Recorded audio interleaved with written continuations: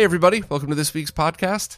It is a million degrees in here right now, so hopefully I could get through this without getting too loopy from heat stroke or anything like that.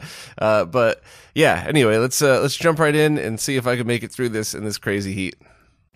First up is a new firmware for the MemCard Pro that focuses more on bug fixes and tweaks and doesn't really add any new features. But this is the type of firmware update that's super important that I think everybody should update anyway. Also, it's really easy to update the firmware in this thing. You just drop a file on and then boot your PlayStation. So, not much effort to that. But even if you're not having any of the issues listed that were fixed, I think it's just good practice to keep up with the latest firmwares on these and get the best performance out of them. So if you're a MemCard Pro user, just update with the free easy update. And if you're unsure of what this is basically a memory card for the PlayStation 1 that allows you to have pretty much as many saves as you could ever want, all on one card with virtual memory cards stored on a micro SD. So you could toggle through which ones that you want, and it could be used on original hardware, completely unmodified, or if you have an X Station, you could have a memory card created for each individual game, which I think is really awesome. That's probably my favorite feature of that. Plus, it does other stuff like if you also have a PS1 digital, you could have settings saved for everything. It all works together. I did a few videos and posts on this, so if you're interested, just search Retro RGB for MemCard Pro and you can get all the info there. But if you already own it, just do this firmware update because it seems like a pretty good maintenance update. Digital Foundry recently posted a new video series about PlayStation 1 launch titles, where they go over launch games for both the US and Japanese launches of the PlayStation, and compare those games to the other versions of it that were out, such as on the Saturn or maybe the Jaguar or something like that. And it's absolutely awesome. I very stupidly thought, I'm going to leave this on in the background while I go do some other work, and I'll only stop and sit down for the games that I really care about. Now, that didn't work at all. I ended up pretty much just sitting down and watching the entire first episode straight through, and then just said, all right, well, before I watch any of the rest, I'm gonna set some time aside because this isn't background music or background noise. This is something I really wanted to sit down in front of and enjoy. So, for such an in-depth and amazing video series, I feel like I need to spend more than a minute talking about it, but there's not much else to say. It's absolutely awesome. If you're a fan of the PlayStation and, a fellow nerd that enjoys these comparisons, I would call this a must-watch. So definitely check it out if you're interested. Links to everything are in Chris's post. This next one is absolutely giant news for anybody who owns an A-series Sony BVM monitor, but the component video and RGB input card, the 68X, has been successfully reverse engineered by Martin Heinfeld. Now, this is the card that you could only find one or two a year, and it sells for between $2,000 and $3,000, that people said could never be reverse engineered. It's impossible, don't even bother trying, and Martin did it. The price of the card, I believe, is now $325. That's because of the part shortage. I'll explain that in a second. So it's my recommendation that if you own an A-series and you don't have the RGB input card, definitely pick this one up. If you already have a 68X, I'm sure many of you will probably pick it up anyway, knowing how rare anything A-series related is. But maybe wait until next year and save some money then. And I'll explain a little bit now. I explained it in the video, but I'll give like a short overview just for people who are curious or who might, everybody's actually been very, very cool about this and totally understanding. But by the time this video hits people that don't own the A-series monitors, I'm sure there's going to be a lot of questions. And basically, Martin designed this card with a correct FPGA for the use. So a small, cheaper FPGA. And found out afterwards that was one of the many chips that's caught in the part shortage that won't be available until next year, which means if we waited to sell those as is, they might not be available for almost exactly a year from right now. And I think anybody that owns a BVM A-series would strongly recommend not doing that. They've all waited long enough for some, miracle to come out that allows you to use RGB or component video through it. So I think everybody just wants it done and out. So what Martin decided to do instead was to use a bigger FPGA that's totally overkill that you could actually get. And even though you can get them, they're way more overpriced than they normally are. And on top of that, as Ryan was ordering the parts, the second batch of parts that came through were even more expensive than the first, which caused him to have to raise the price again, which really, really sucks, but it's just nobody's fault. So there's nobody to blame, nobody to get mad at. And I truly think it's the right decision, because even at $325, so even if you live far away and you have to pay crazy shipping and it's $400, you're getting yourself a card that works better than the original $2,000 to $3,000 version. So next year, I'm sure Martin will come up with a different revision that could use the cheaper parts. It'll be much, much cheaper than that, which is why I said if you already own a 68X, maybe just wait until that one.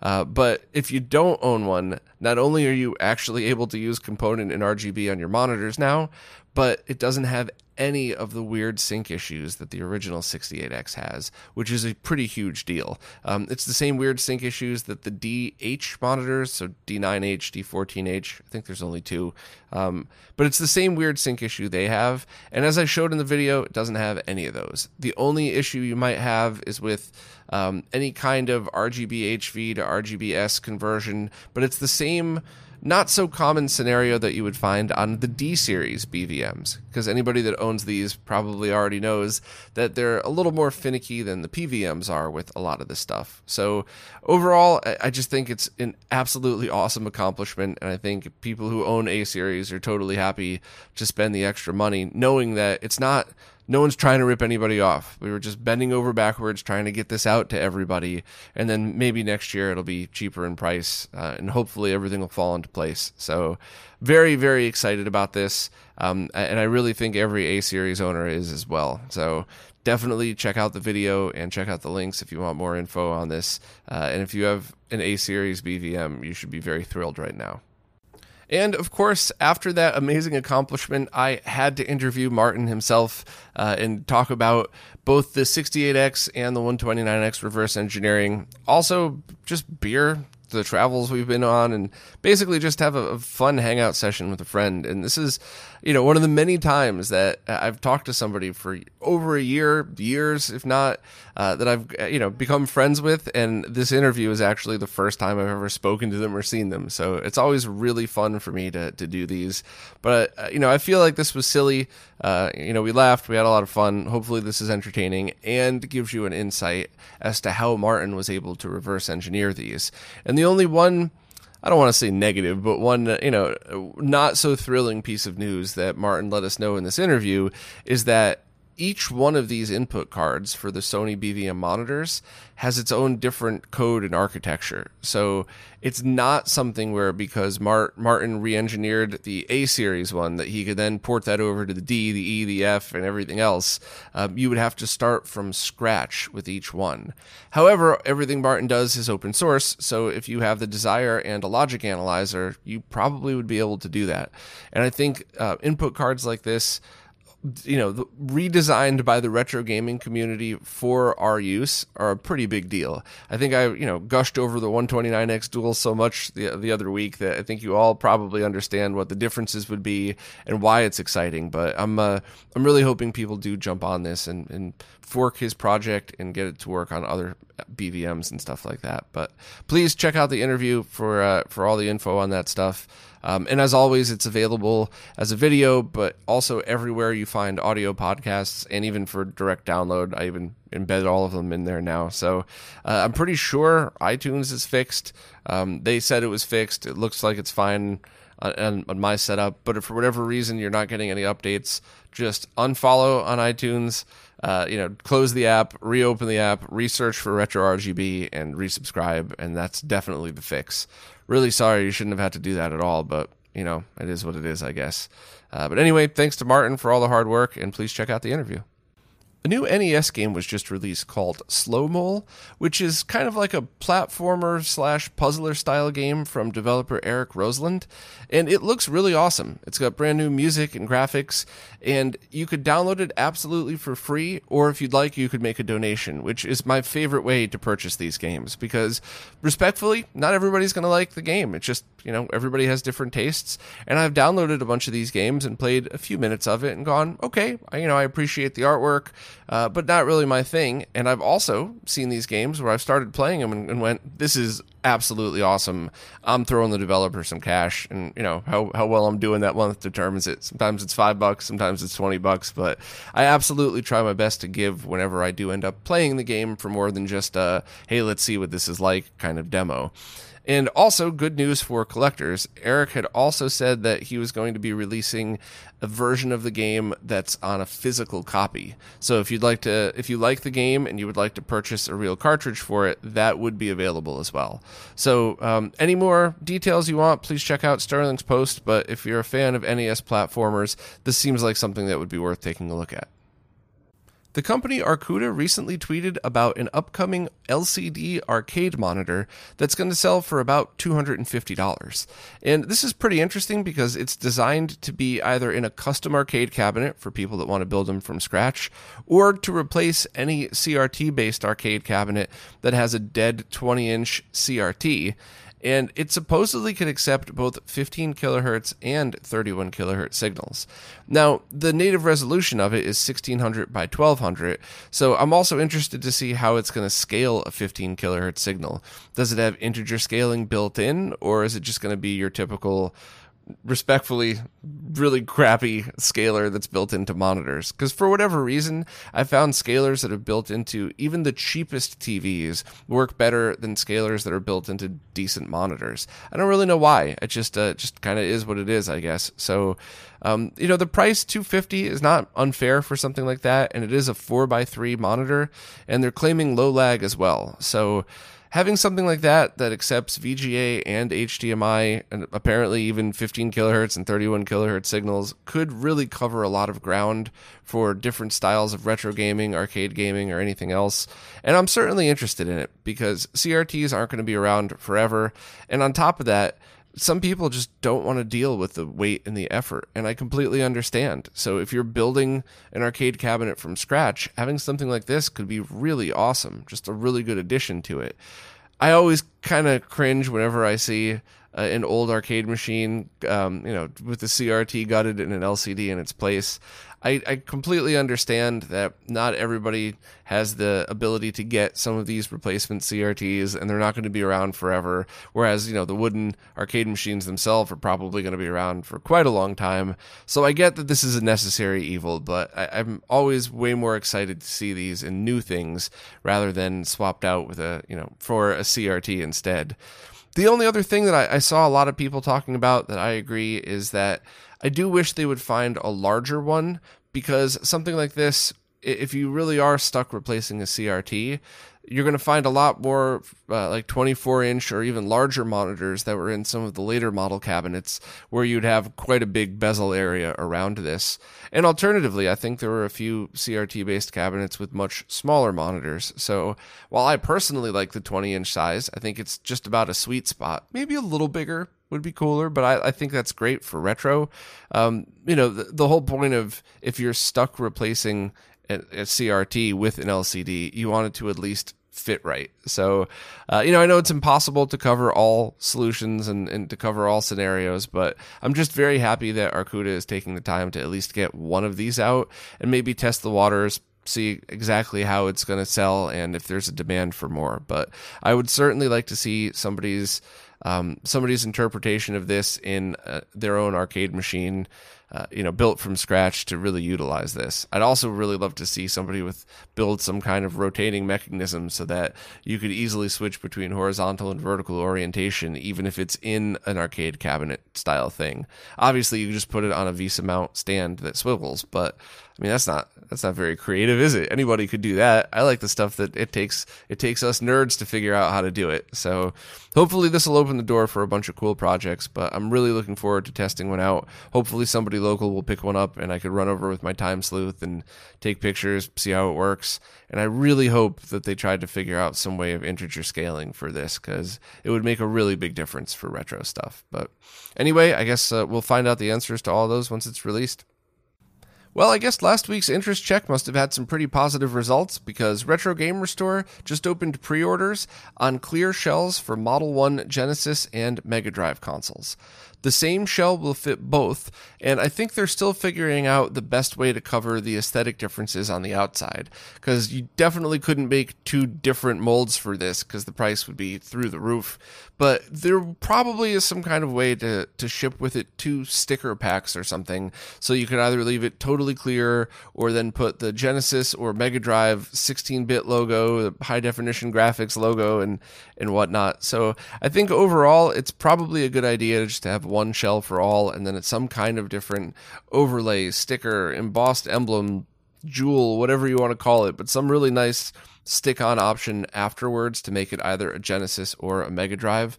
But either way, it's definitely only one shell because there's only one pre-order, not one for Genesis and one for Mega Drive. Now, Retro Gamer Store is trying to incentivize people to buy this as soon as possible in order to collect the money to get the ball rolling on this. So anybody who buys the first 200 units will get a 15% discount. I bought one myself because I buy all of these. I love them. And it came to about $120, including shipping to New York City. So depending on where you live, that could be a little different. But if you're in the first 200, that's what the price would be. And then it'll be about $15 more if you wait until afterwards. And Retro Gamer Store is treating this as like a pre-order Kickstarter thing just to try to get money in to get this process started to make the molds and all of that. But it can't be finished unless all 500 are pre-ordered. It hasn't happened yet for the out of 3 of the 5 pre-orders that Retro Gamer Store has done. There was been no worries. They've made it to 500, and everybody's either got theirs or they're about to be shipped. I talked about that a while back, how there was going to be some shipping delays, but we're pretty much close to shipping time on those. So the only ones left that haven't hit the MOQ of 500 is obviously this one, because the pre-orders just opened, and the Super Famicom ones. I already went on my rant last week, so I'm not going to do that again. I'm keeping this 100% positive. I'll just very politely remind everybody that if you want a Genesis or Mega Drive shell or a Super Famicom one, please buy it right now. If you don't want it, cool. I'm not pressuring anybody to buy anything like that. But if you do want it, don't hold off, because it's just so much easier to have all of these things done right away, so all of the pre-orders are in and we could just get these made. I talked a lot about tooling last week and the minimum order quantities and what it takes to make these things and get them the quality that they're at, and I meant all of that stuff. So I don't want to re-rant, so go listen to last week's if you happen to miss that one. But overall, I'm obviously a giant fan of these things, and I want to see them all get made, and I also want them to see them get made for this fair price. It's not cheap, but it's fair for what you get. But I imagine if they have to cut down orders to like quantities of 100 or 200, I mean, that could severely impact the price of this. I mean, that could double it at least. So let's all get our pre-orders in now if you want it, because I want to make sure that the people who do want these get them at a fair price, because there's really no other way to do it. You could 3D print them, but 3D printed material isn't the same as this. And you could have much lower quality runs, but I don't think anybody wants that. I think we've all seen what happens with a cheap handheld shell that doesn't work right, or that's not made right, and I think nobody wants that for their consoles. But anyway, I'll leave it up to you. Please check out the post and follow Retro Gamer Store on Twitter if you want instant updates to this stuff. Mike G has just released a new firmware for the RetroTink 5X that adds LCD-style scan lines, some updated and tweaked automatic phase detection, and certain output modes that allow for a look that is pretty much identical to the open source scan converter. So I'll do a little background and history on this. I won't go too in-depth because I also discussed this in the original review and a bunch of times over since then, but the open source scan converter processes the image the same way all the way through. It's the input side, it's accepted its full resolution and color space. As it's being line multiplied, it stays that way. And as it's being outputted over HDMI, it stays in the full color space, the full RGB 444 color space. And the RetroTink 5X inputs it at the true color space, processes it that way, and then outputs, in most cases, at 422. Once again, go back to the original reviews to figure out where that applies. But in the case of 240p, and it's line multiplying, scaling up to 1080p and around that, you would get a look that was very close to the open source scan converter but not perfect. Now, just to be clear, if you're talking about generic modes, they're going to look identical on both. And most people just use the generic modes of both because they're great. There's nothing wrong with it. But if you take the time to select your optimal timings, which in the case of the RetroTink 5X is a few button pushes away, then you would notice a small difference. Now, even looking at it here with the window kind of compressed on the screen, I can't really see it. It's harder to see on monitors that aren't that big. On a 65-inch OLED, you could probably start to see the difference a tiny bit. But these pictures, you got to remember, are scaled 10x. So you could see every little detail, and you can see a difference between those. But now with a trick from Extrems that Mike was able to figure out and implement into the RetroTink 5X, you could get that output to look identical to the OSSCs in certain scenarios. Now, Mike has a little chart that shows where and when you could get this with what consoles and what output resolutions. But in the case of the Super Nintendo and its 256 resolution, which is almost all the games, 1080p over mode, my favorite, the 5X mode, looks absolutely perfect. It looks identical to the OSSC. Check out these pictures and click for full size if you want to zoom in yourself and really get a sense of how they look both before the original firmware and after. And it's really cool. It's not perfect. It's not in every mode, but it's a free update that gets you a really amazing tweak to something that you might already own. So very impressive that Mike was able to pull this off. Also, there's a few caveats to the LCD scan lines. You need to be in integer scale output mode, so not 1080p fill, but 1080p over or under, or any of the other ones. And you need to have the H sample rate dialed in with optimal timings. And the reason for this is because if you don't have everything perfectly scaled, adding a grid array to it would just be like haphazardly drawing lines across the screen. It would be uneven. It wouldn't look right. So if you're in an integer scaled mode, like I showed in this Link's Awakening capture I took here, you are able to get it to look pretty much like an original LCD. Click on this picture for full size, but also remember that you have to look at it at 100% zoomed, or else, it'll basically the problem that I just described, you'll see on your screen. But I think it's awesome. And I also, just my opinion here, I much more prefer the look of emulated scan lines for old handhelds than I do for CRTs. Because, once again, I know people love scan lines, so I'm not poo-pooing that. Just my opinion is that so many of these artificial scan lines to emulate the look of a CRT are just horizontal lines drawn across the screen. And while it looks good in some scenarios, you still don't have any of the rest of the mask, any of the vertical stuff that goes on a CRT to emulate that look. So it's not really the same. Whereas this, I think you get a really accurate look to what you would see, and it almost feels like what you would see if your handheld was, had a brand new, perfectly custom screen built for it. So like a really nice backlit screen or something. So I do think when I play handhelds through this, through emulation or Super Game Boy like I showed here, I probably will use this, whereas I don't really use scan lines in most other scenarios. So if you have any kind of handhelds, especially things like Game Boy interface or stuff like that, definitely give this a try to see if you like it. It's just a cool option, and once again, free. And the last thing is the automatic phase detection is still automatic. You don't have to touch it. You don't ever have to worry about it. But the initial detection will take a little bit longer to ensure that it's landing in the right spot.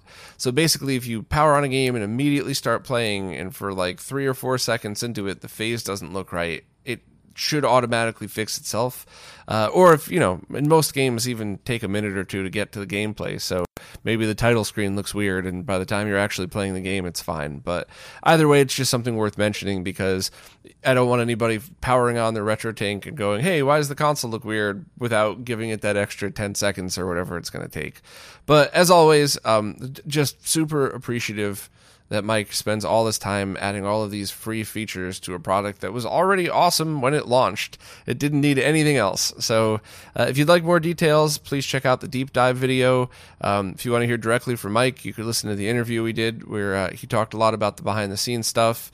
And of course, if you need to update your RetroTank products, check out the video I did on that. It's super easy. It's just one of these things that I figured having it in video form should be pretty easy for everybody, just to kind of, I guess the better way to say it is the video is way longer than it actually takes to update the firmware. It's really easy. Once you do it once, you don't even have to think about it. It's just kind of super easy after that. So thanks again to Mike for doing this, and I'm looking forward to messing around with the new features.